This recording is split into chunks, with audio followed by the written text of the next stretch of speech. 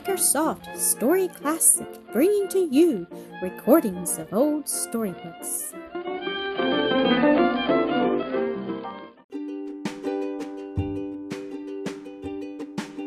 Toto and the Burglars.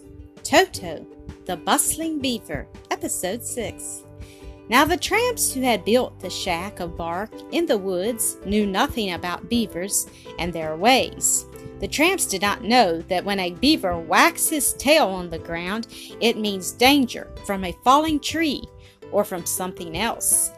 But the tramps in the shack toward which was falling the tree Toto and Sniffy had gnawed down. These tramps heard the queer whacking sounds, and they knew they had never heard them before. So some of them, who were not as lazy as the others, ran out to see what it meant. One tramp looked up and saw the tall tree swaying down toward the bark shelter. The tramp did not know that two little beaver boys had all alone gnawed down the big tree. But the tramp could see it falling. "Come on, get out! Everybody out of the shack!" cried the tramp out, who saw the falling tree. "Everybody out! The whole woods are falling down on us!" Of course, that wasn't exactly so. It was only one tree that was falling, and the same one which Toto and Sniffy had gnawed down. But the tramp who called out was so excited he hardly knew what he was saying. And as soon as the other tramps, some of whom were sleeping in the bark shack, heard the cause, they came running out, some rubbing their eyes, for they were hardly awake. They had been asleep in the daytime, too, the daytime when all the beavers were busy. Come on, get out, everybody out!" yelled the tramp who had first caught sight of the falling tree.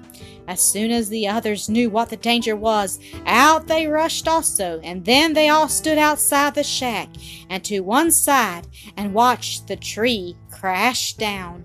Right on top of the bark cabin crashed the tree. There was a splintering of wood, a breaking of branches, a big noise, and then it was all over. For a few minutes the tramps said nothing. They all stood looking at the fallen tree that had crushed their home in the woods. "Well," exclaimed several of the men, "it's a good thing we got out in time," growled one tramp. "I should say so," exclaimed another.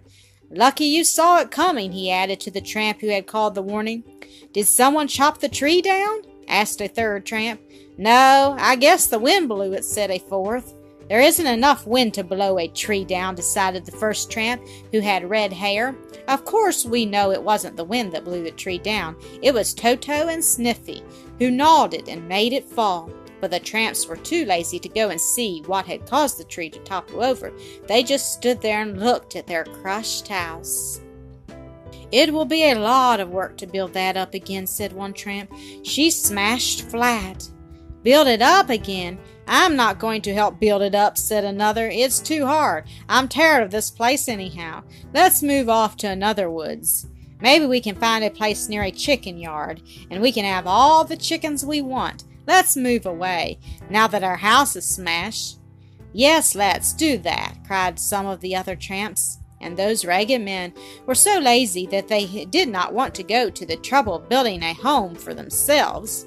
Perhaps they thought they could go off into the woods and find another already built. Anyhow, they stood around a little while longer. One or two of them picked up ragged coats and hats that were in the ruins of the hut, and some took old cans in which they heated soup. That was all they had to move. "Well, come on, let's hike along," said the red-haired tramp, with hardly a look back at what had been a home for some of them for a long time. The tramps walked away through the woods. Toto and Sniffy, hiding in the bushes, watched the ragged men go. "Look what we did," said Sniffy to his brother. "Yes, we cut down a tree, but we didn't mean to make it fall on the house where the tramps lived," said Toto. "Anyhow, they're going away, and that's a good thing for us," went on Sniffy. "Now we won't have to make the dam so strong, nor move away ourselves."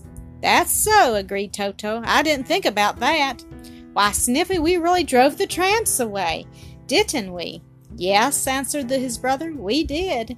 "Don the dog will be glad to know this," went on Toto. "I guess he'll wish he had helped drive the tramps away himself.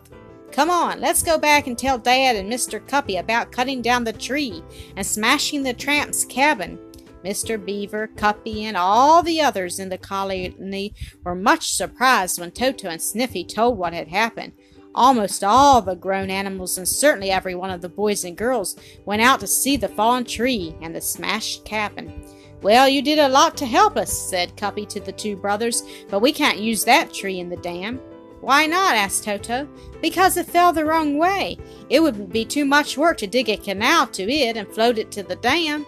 It will be easier to cut down another tree, but I don't know that we shall need any more as long as the tramps have moved away. We need not make our dam any bigger now." "Are all the tramps gone?" asked Toto's mother. "Yes, every one," answered Cuppy. He was a wise old beaver, and he knew none of the ragged men were left near what had once been their shack of bark. So that was another adventure Toto had, driving away the tramps. And if I had told you at first that two little beavers, not much bigger than small puppy dogs, could make a number of big men move, you would hardly have believed me. But it only goes to show in what a strange way things happen in the woods. Now that it was not needful to make the dam bigger, the beavers turned to other work.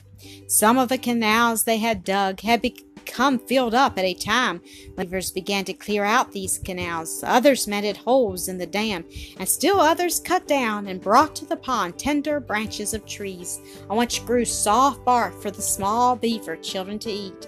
Everybody in the beaver colony had work to do. There was not a lazy one among them, and Toto and Sniffy worked as hard as any. They had time to play too. Just now I want to speak about another wonderful adventure that happened to Toto.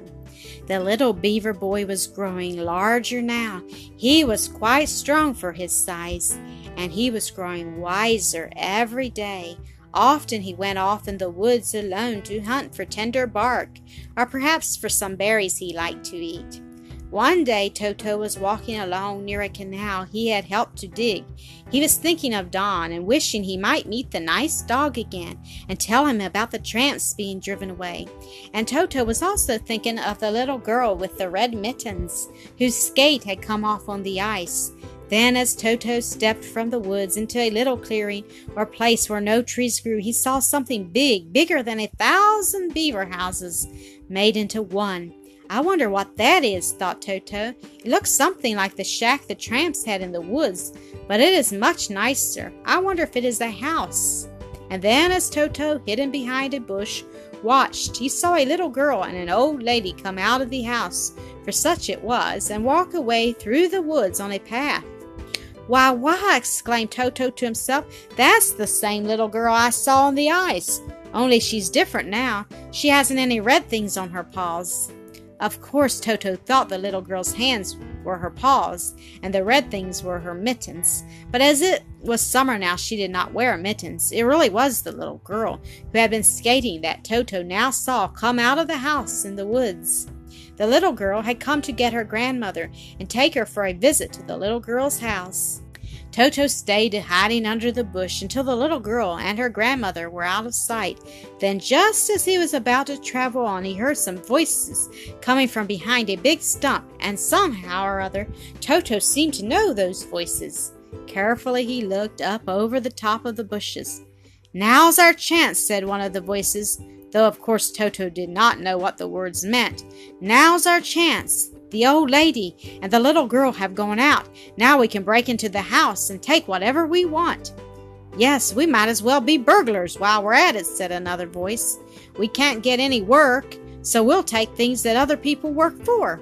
And then, to the surprise of Toto, he saw bobbing up from behind the stump some of the very same ragged tramps that had gone away when the tree smashed their shack. They were now near the home of Millie's grandmother. "I heard there was some jewelry in that house," said the red-haired tramp. "We can take it and sell it, and then we can buy good things to eat." "That's right," said a black-haired one. "We'll break in and get the jewelry. Nobody's at home to stop us." And then and there, as Toto watched, the bad tramps went toward the house to take the little girl's grandmother's jewelry. Oh, if Don were only here now! Thank you for listening to another episode of Acresoft Story Classic.